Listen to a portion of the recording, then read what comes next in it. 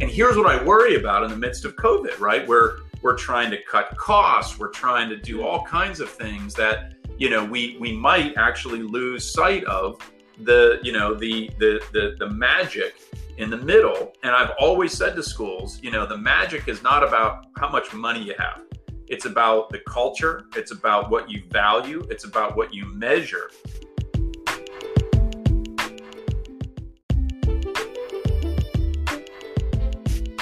Hello, and welcome to Ingenious You, the podcast where we talk about higher education, innovative practice, and leading-edge thinking. Your host is Dr. Melissa Morris Olson. Higher education is undergoing a transformation which we have not seen in our lifetime. Prior to the pandemic, higher education was already experiencing disruption, which has only accelerated in this current moment.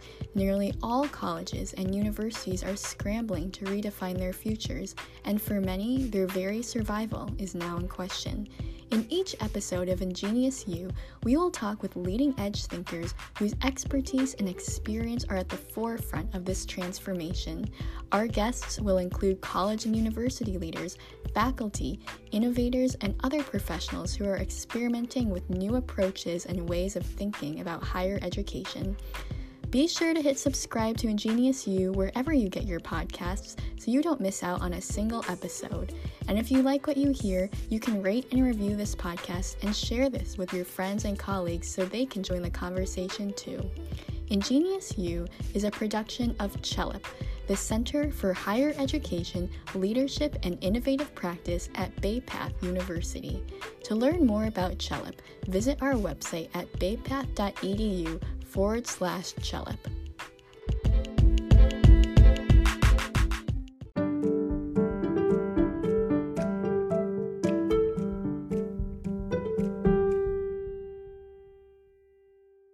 Hello, everyone, and welcome to another episode of Ingenious You. I am so excited to have as our guest today, Brandon Bastide. Brandon is now president of Kaplan University Partners. He was formerly a partner at Gallup and executive director of education and workforce development. His career spans a wide range of important work in education as an educational entrepreneur, speaker, writer, and university trustee.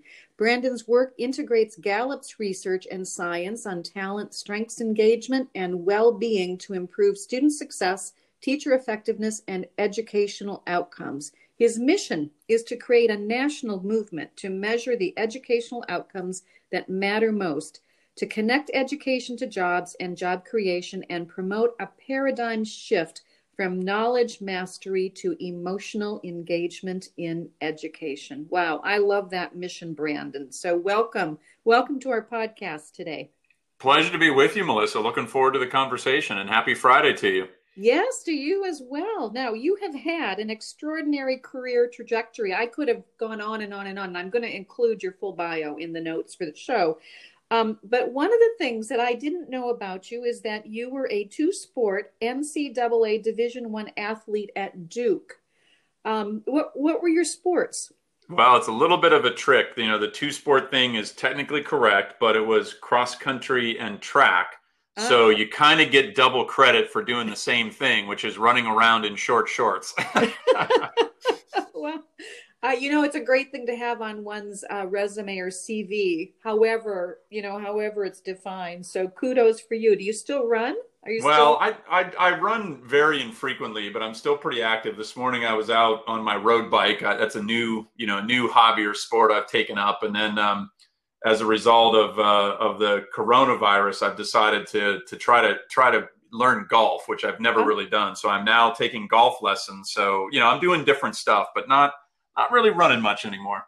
Oh, good for you. Golf is on my bucket list, but I keep putting it off because people tell me you have to be pretty patient with yourself to learn golf. Well, I'm learning that fast. That is exactly right. That? All right. Well, we'll have to touch base in a year or two and see how we're both doing in that regard. So that sounds fair. So in 2018, you were named to your current position as president of Kaplan University Partners. So can you tell us about the work you're doing at Kaplan and what Kaplan's trying to achieve through this new division that you're heading up? Yeah, it really is super exciting, and obviously I'm biased in saying that, but I just it's I left an amazing role at Gallup for this, and so obviously was something that I thought had enormous potential. And in simple terms, Kaplan is a global and highly diversified education company. People know it for test prep because that's the historical brand.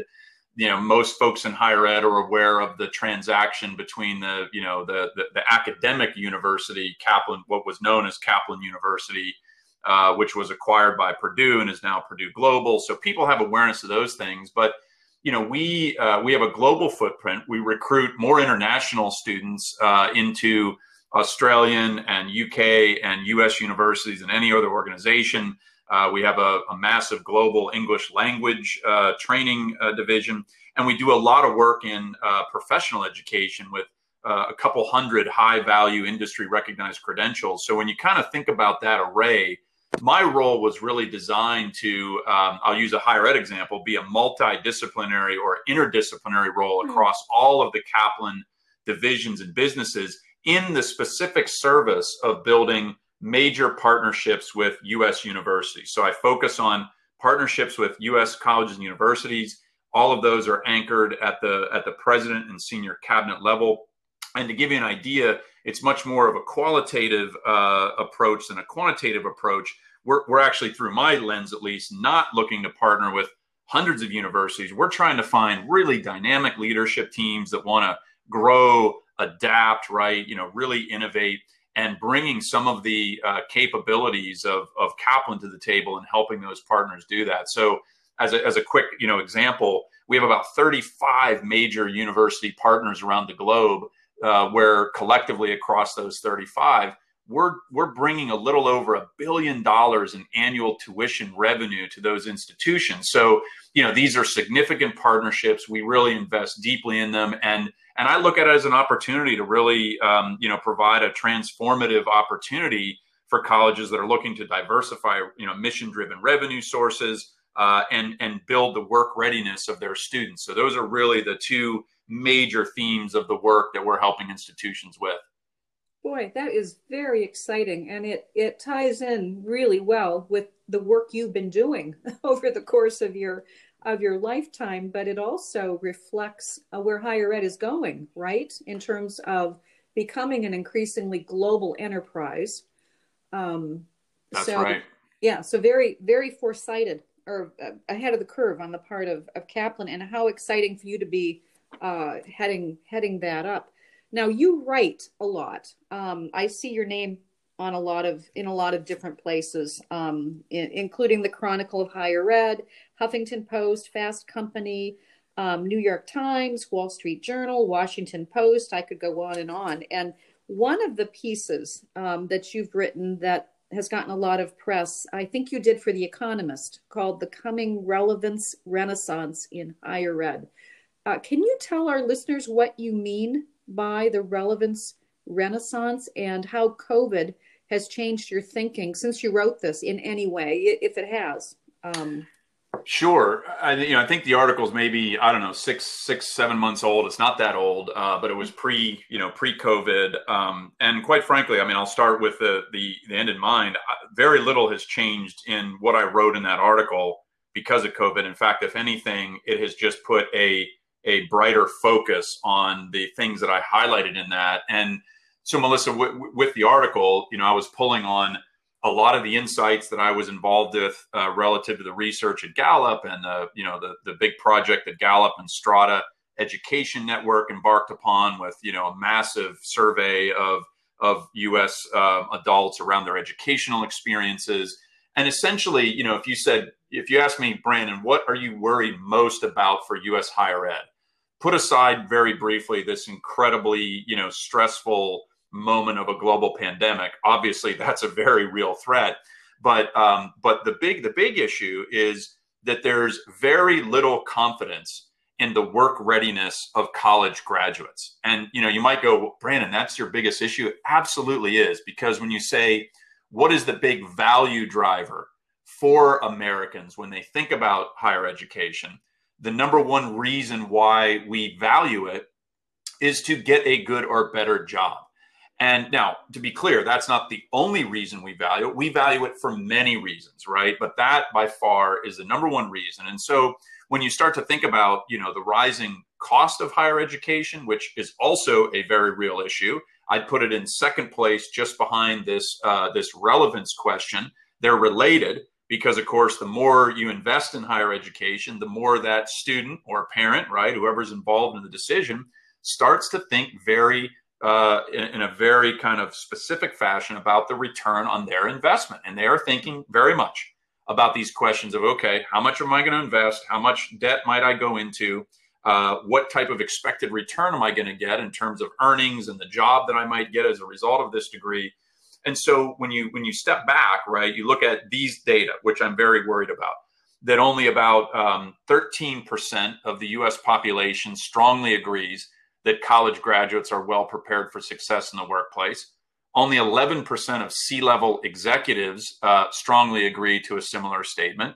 And even among college and university trustees, it's actually about 6% of trustees who strongly agree that colleges have a good understanding of the jobs that graduates are going to head into, right? So there's this, I'll call it, vote of no confidence in the work readiness of college graduates. And if we don't solve for that, right, that is going to be the thing that erodes our trust in higher education the most, our belief in its value the most. And so, you step back and say, okay, well, what's happened as a result of COVID? Well, it's just that calculation has gotten, even more challenging as prospective students think about, okay, I'm going to go to college. What am I going to get out of it? I want to make sure I've got, a really strong work outcome. And so, there's just a lot to say about that. But that's my point about the coming relevance renaissance, is that we have to get to a place where higher ed has a very clear value proposition around that work readiness. And look, it's not rocket science. You say, what are the things that improve the work readiness and the job outcomes of graduates? It's not necessarily what they majored in. I mean, there's some variance there in terms of earnings. It's more about the experiences that they had or didn't have, a long-term project that took a semester or more to complete, a job or an internship where they were able to apply what they were learning in the classroom, right? Being able to graduate with both a degree and specific industry skills. These are not mutually exclusive, right? This is a both and. So that's our opportunity. Yep. No, you're talking about high impact practices in part. For sure. Yeah. And that's a part of the message that I think sometimes gets lost when this conversation happens, particularly on the campus level. And that leads me to my next question, because I think what you're advocating for and responding to these threats in the way that you advise requires a certain kind of leader and mindset, not to mention courage, because you've been a trustee. So you know what the political dynamics are like on the typical college campus, and the debate that sometimes goes on and on and on between the liberal arts versus the professional orientation and the purpose of education. And so, from your perspective, what kind of leadership do you think is required to really pull off the kind of change and new way of thinking, new way of operating that you're advocating for? How do you respond to the faculty if you're a leader in terms of the approach that you're talking about? Yeah, I'm glad you asked the question. We know leadership is important, but when it comes to the next phase for U.S. higher education, it's going to be one of the most critical differentiators between the institutions that succeed and those that flounder, right? So, someone always asks me, well, what kind of universities are you trying to work with? Big ones, public ones, private ones, prestigious ones, right? Like, the answer is none of the above.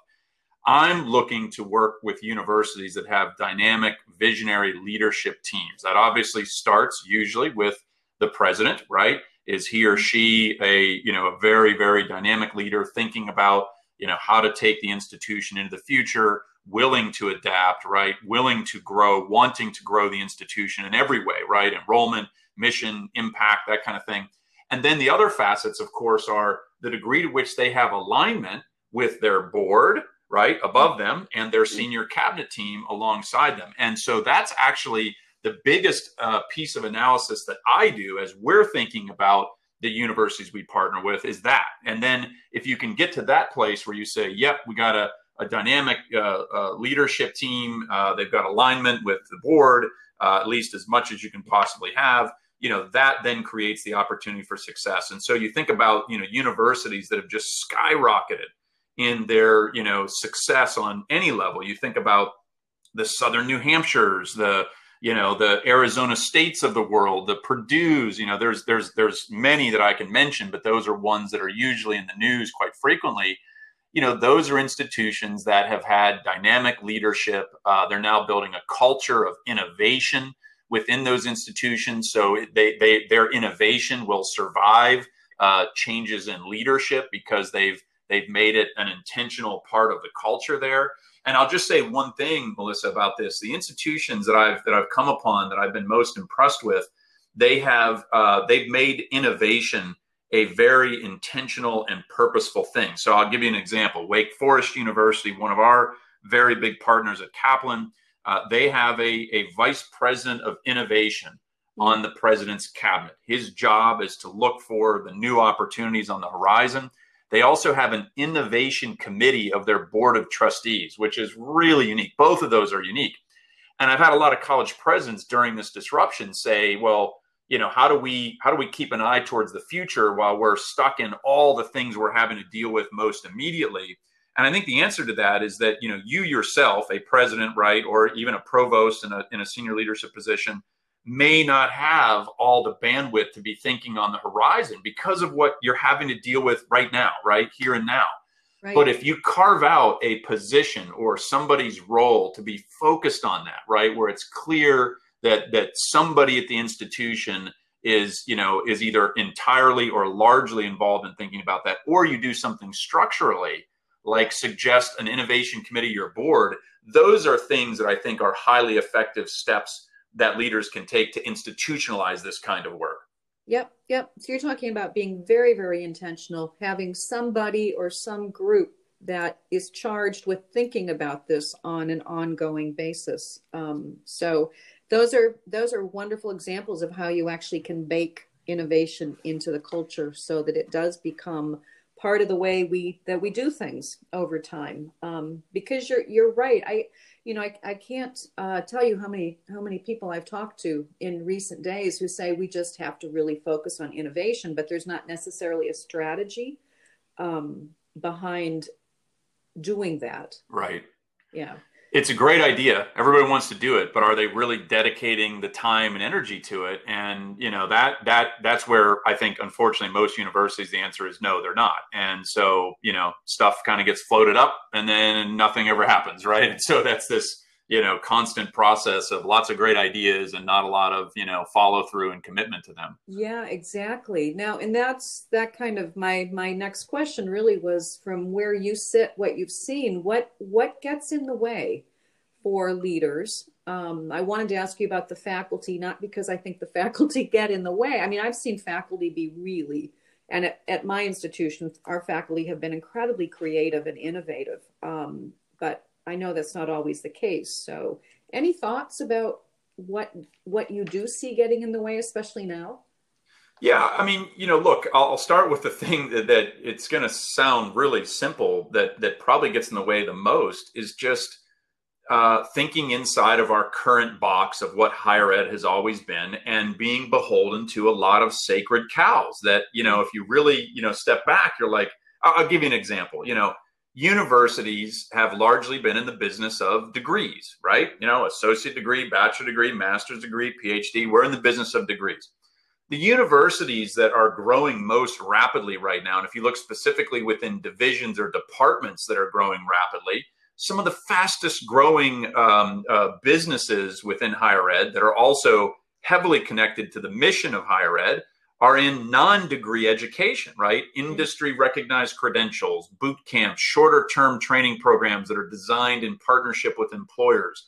And, I have to say, there's just a lot of universities that just kind of go, well, that's not what we do.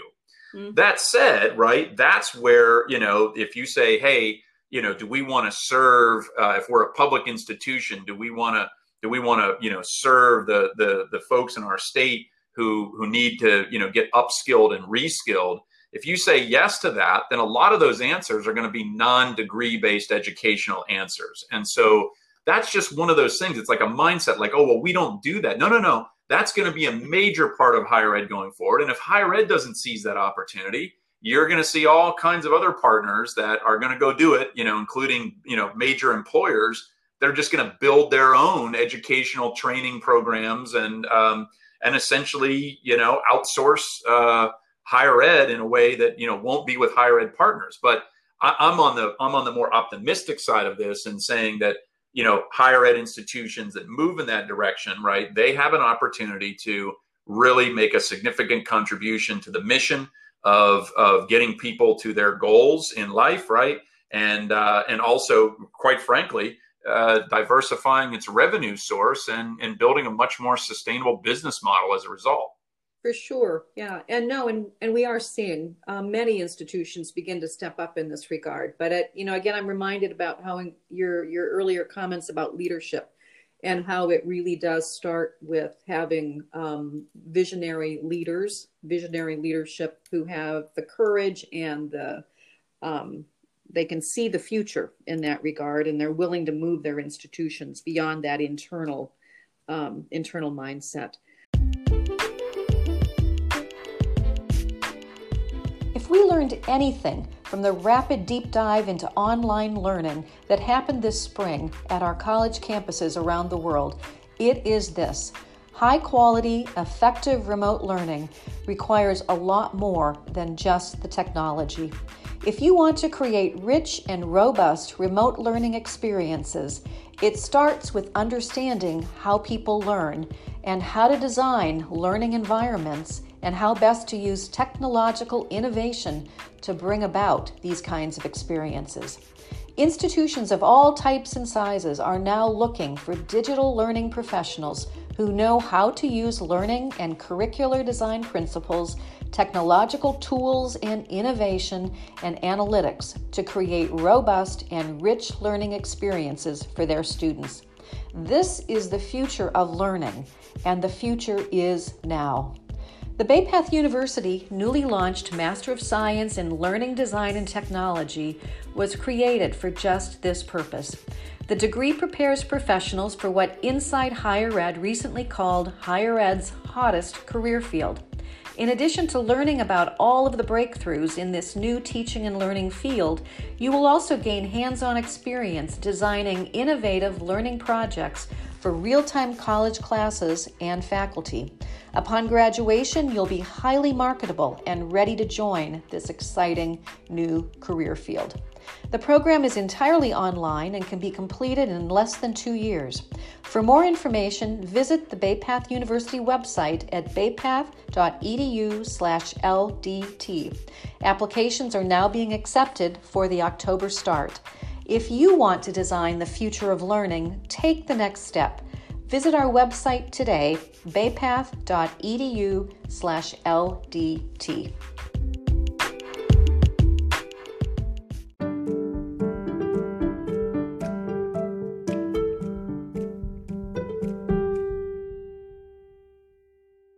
You talk with a lot of university leaders around the country.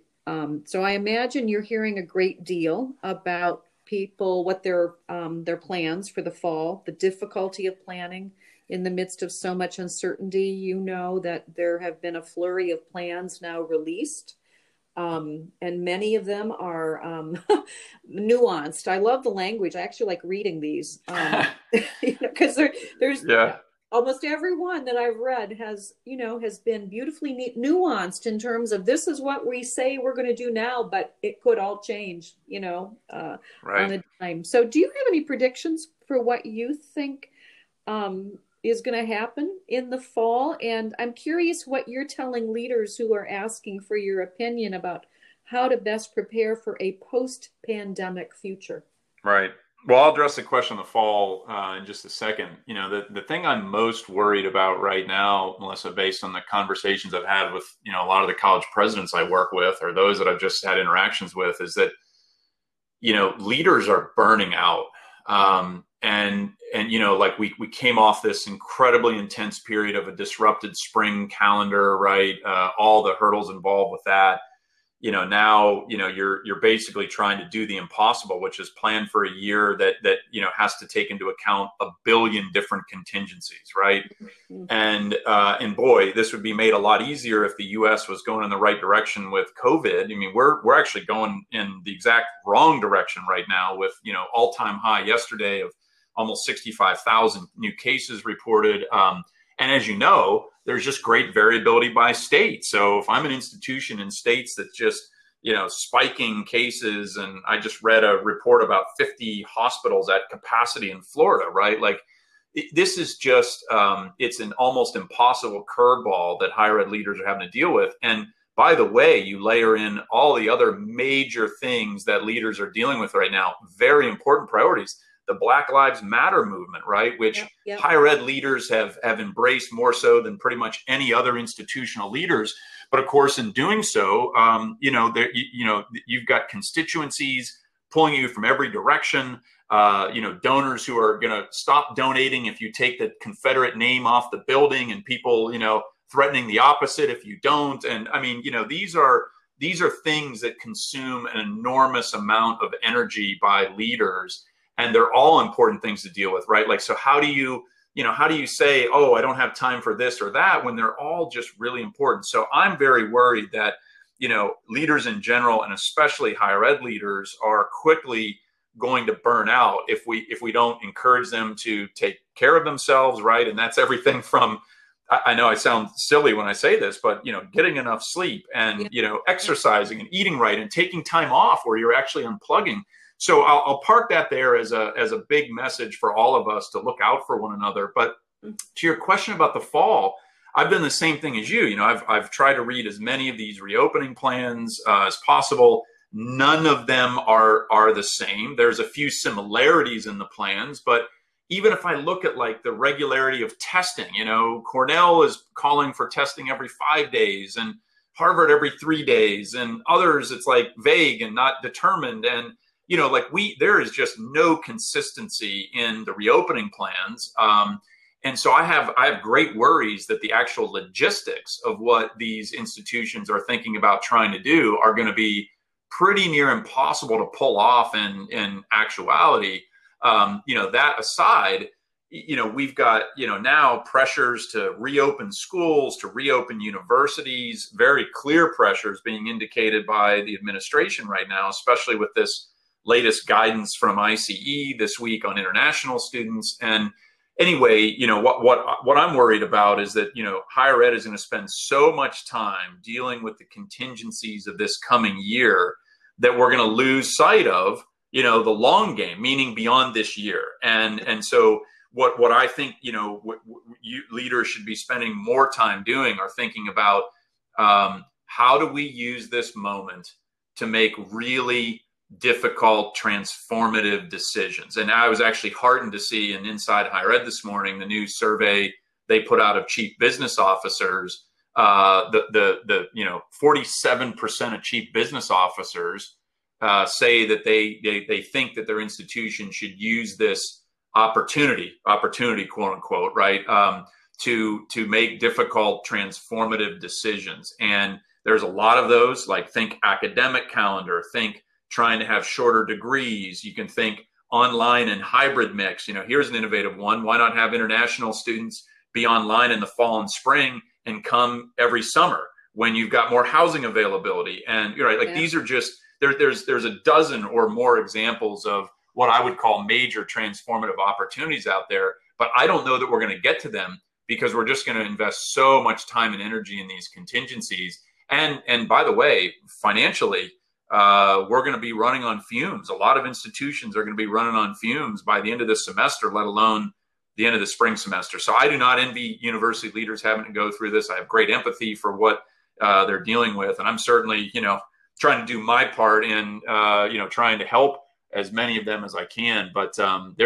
it's just not going to be a great year, right? And when I say year, it's not just a fall semester. I think we're going to look at this as a disruption that the entire academic year is going to be, influenced. And so that's just the new reality for all of us, I think. Yeah, no, indeed. So your advice to leaders would be, one, take care of yourselves first and foremost. That's right. And each other. Second, balance the short term with the long term view and in your thinking about what you're doing. And I saw that same report, by the way, the business officers. It was striking. And I agree with you that there's encouragement there in terms of the opportunity that this moment provides. As you are, as leaders are thinking to the future, and thinking post-pandemic and how to ready their institutions for whatever is going to come 3 to 5 years down the road. Do you have any, and I know you're really creative, so do you have any hot ideas or, you used the word transformational. So transformational ideas that you would encourage folks to maybe consider? Yeah, look, I think there's a number, and there's, different flavors or derivatives of each of these ideas, right? So, I mentioned the notion of just, the simple idea. We've always thought about the international student market as come in the fall and spring, go home in the summer, right?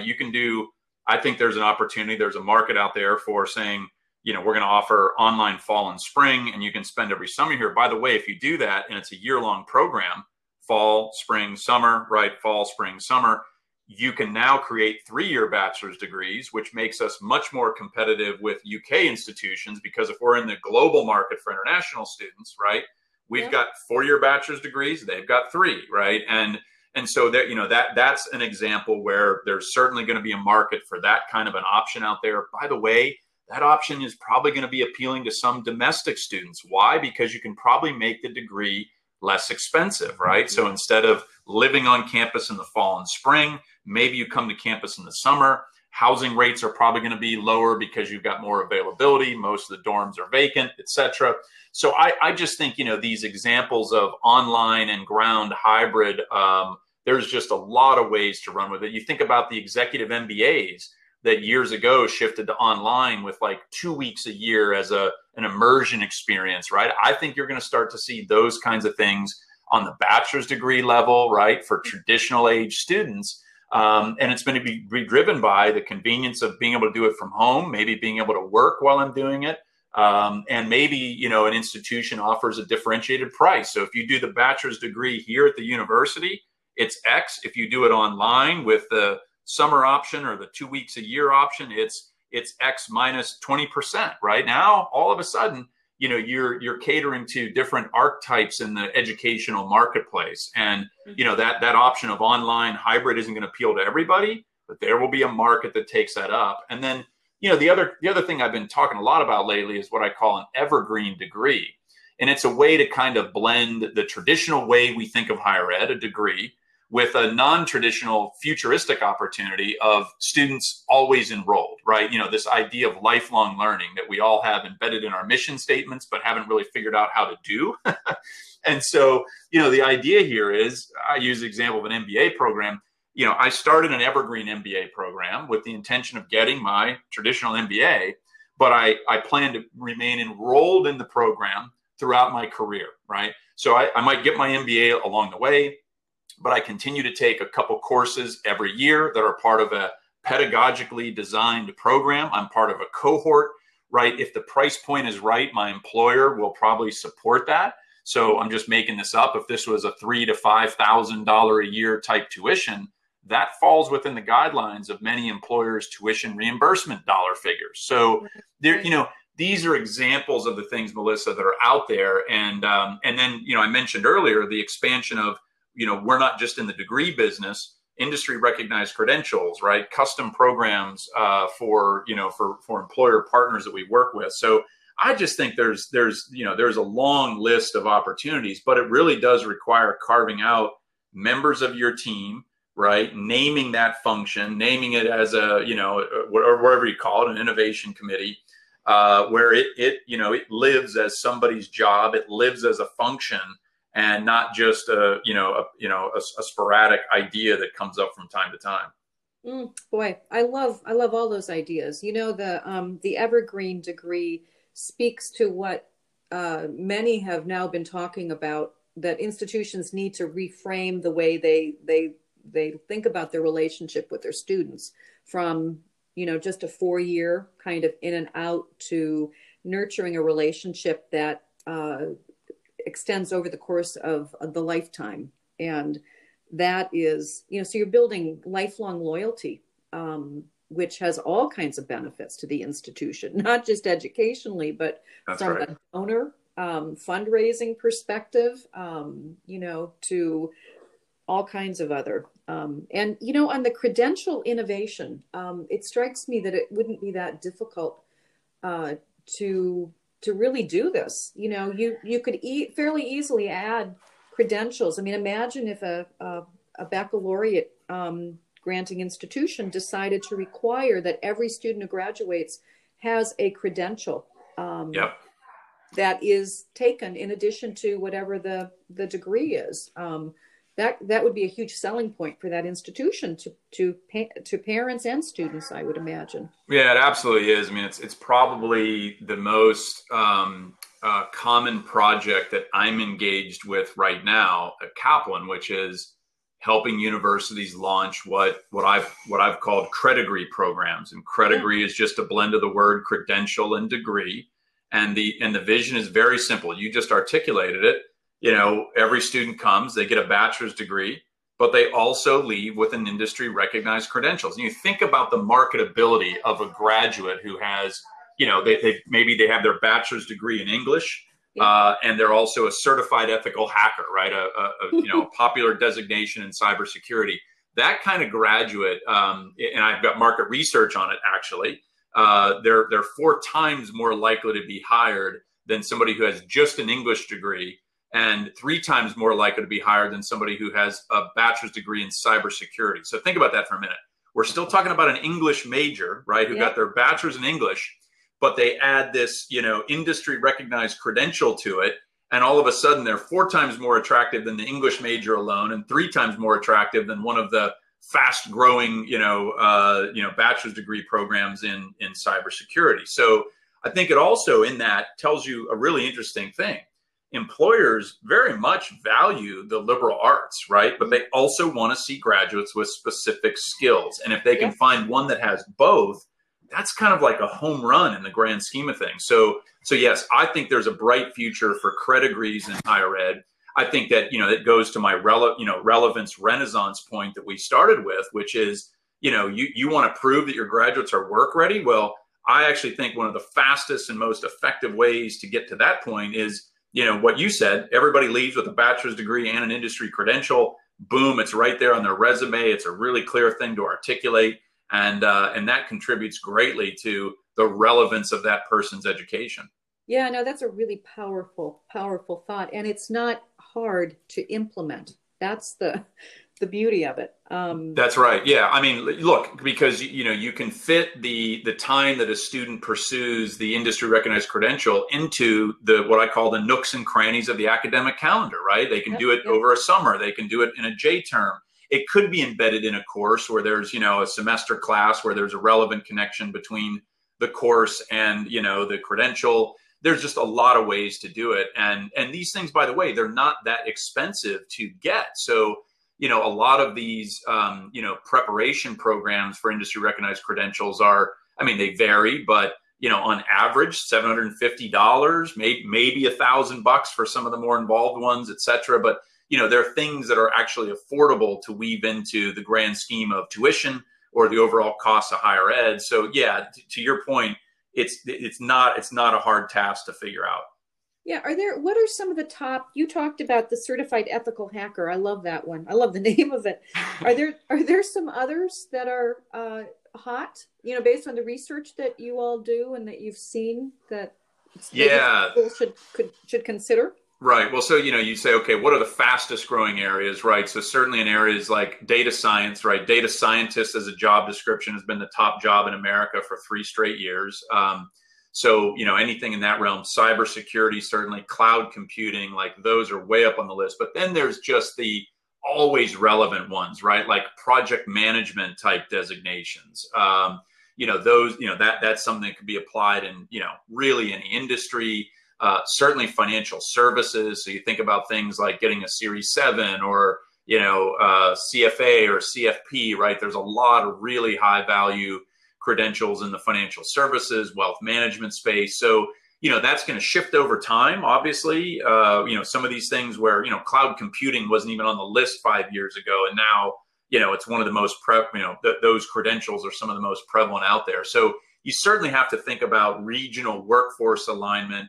And that's getting easier because you've got great data sets like a Burning Glass or an MC that, can really help you understand what the job needs are within your region and where there's a gap between, the jobs posted and the talent ready to fill it. So, you certainly have to kind of keep abreast of those kinds of things. But like I said, there's what I'll call the classics like project management that are going to be there. And quite frankly, I think that's where we are with data science. I think every college graduate should leave with basic data literacy capabilities and skills.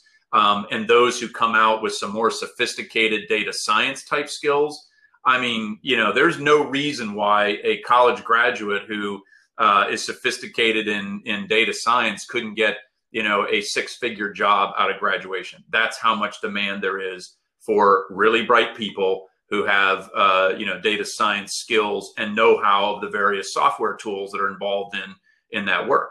Yep, indeed. Wow. Okay. Well, that's great advice for leaders that are looking how and where to jump in to this. So let me end by taking you back to your previous work at Gallup, where you oversaw the release of several really excellent reports, including my favorite, which was the Great Jobs, Great Lives, the 2014 Gallup Purdue Index Report, which is a comprehensive nationally representative study of U.S. college grads that focus on their long-term outcomes in work and life. And you referenced this briefly earlier in our conversation, but could you just give a high-level description of what it is that you found that you believe was particularly impactful? And I'm curious, again, going back to COVID, whether you think COVID and what we're experiencing right now will have any impact on those findings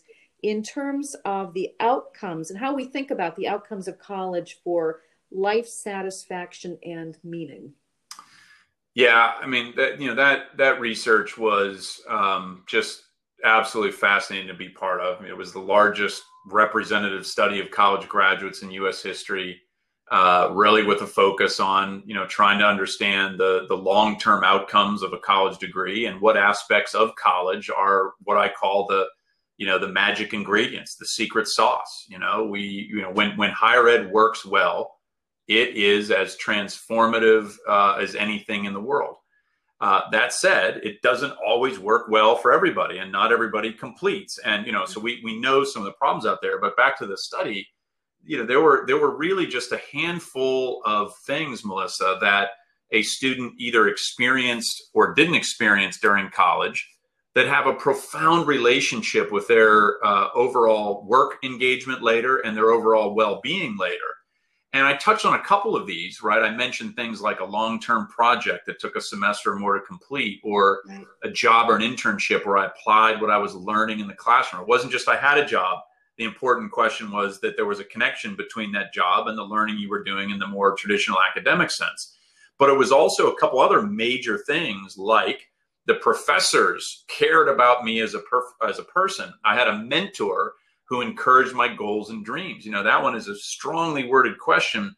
Those graduates who strongly agreed to it, it more than doubles their odds of being engaged in their work and thriving in their well-being throughout their lifetime. Not 1 year out, not 5 years out, literally across their lifetime. And so here's what I worry about, right? The research was so clear on what the secret sauce of higher ed is.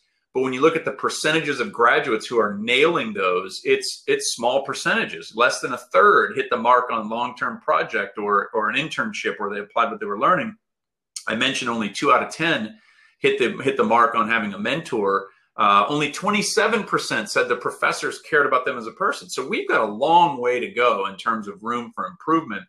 And here's what I worry about in the midst of COVID, right? Where we're trying to cut costs, we're trying to do all kinds of things that, we might actually lose sight of the magic in the middle. And I've always said to schools, the magic is not about how much money you have. It's about the culture. It's about what you value. It's about what you measure.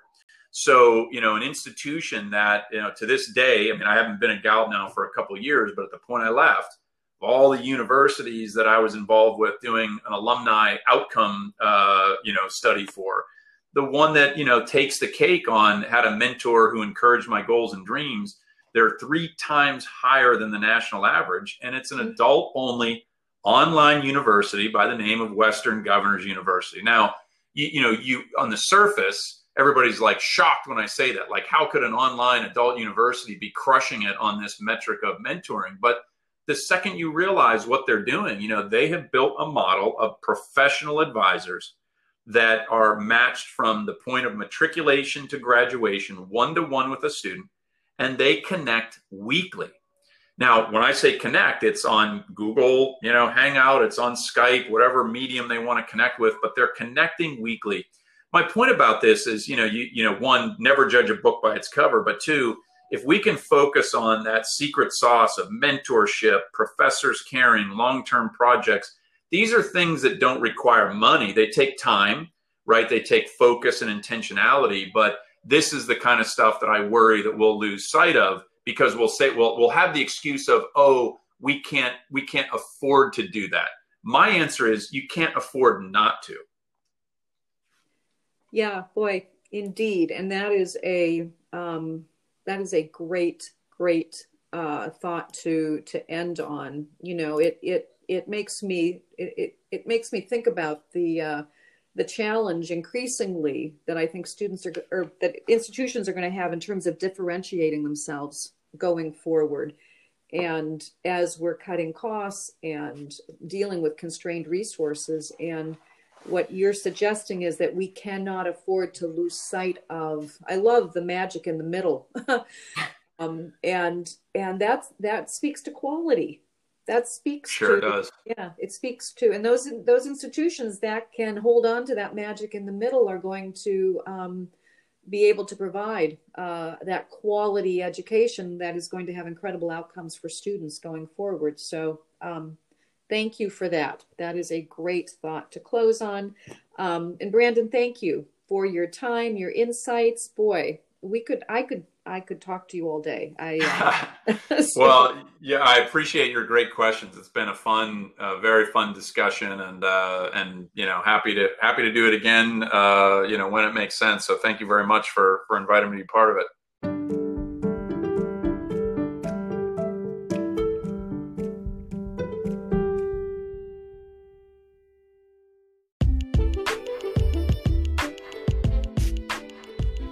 I'm Melissa Morse-Olson, and you've been listening to Ingenious You. My thanks to our production assistants, Madeline Olson and Marcy Moore. Join me next week for another Ingenious You conversation with Richard H. Bailey. As principal of the higher ed marketing firm RHB, and with more than 30 years of nonprofit marketing experience, Rick and his team have helped hundreds of institutions find and tell their unique stories. According to Rick, it has never been more important than right now, in the midst of this pandemic, for colleges and universities to get really clear about their one and only market position and value. He suggests that now, more than ever, we need to be willing to imagine voraciously, to consider possibilities we might have ignored previously, to dream boldly about that next big thing for our institutions. Join us for this uplifting conversation with a highly creative thinker who will challenge you to think differently about the opportunities that may be right in front of you. For now, thank you for listening. Be well and stay strong.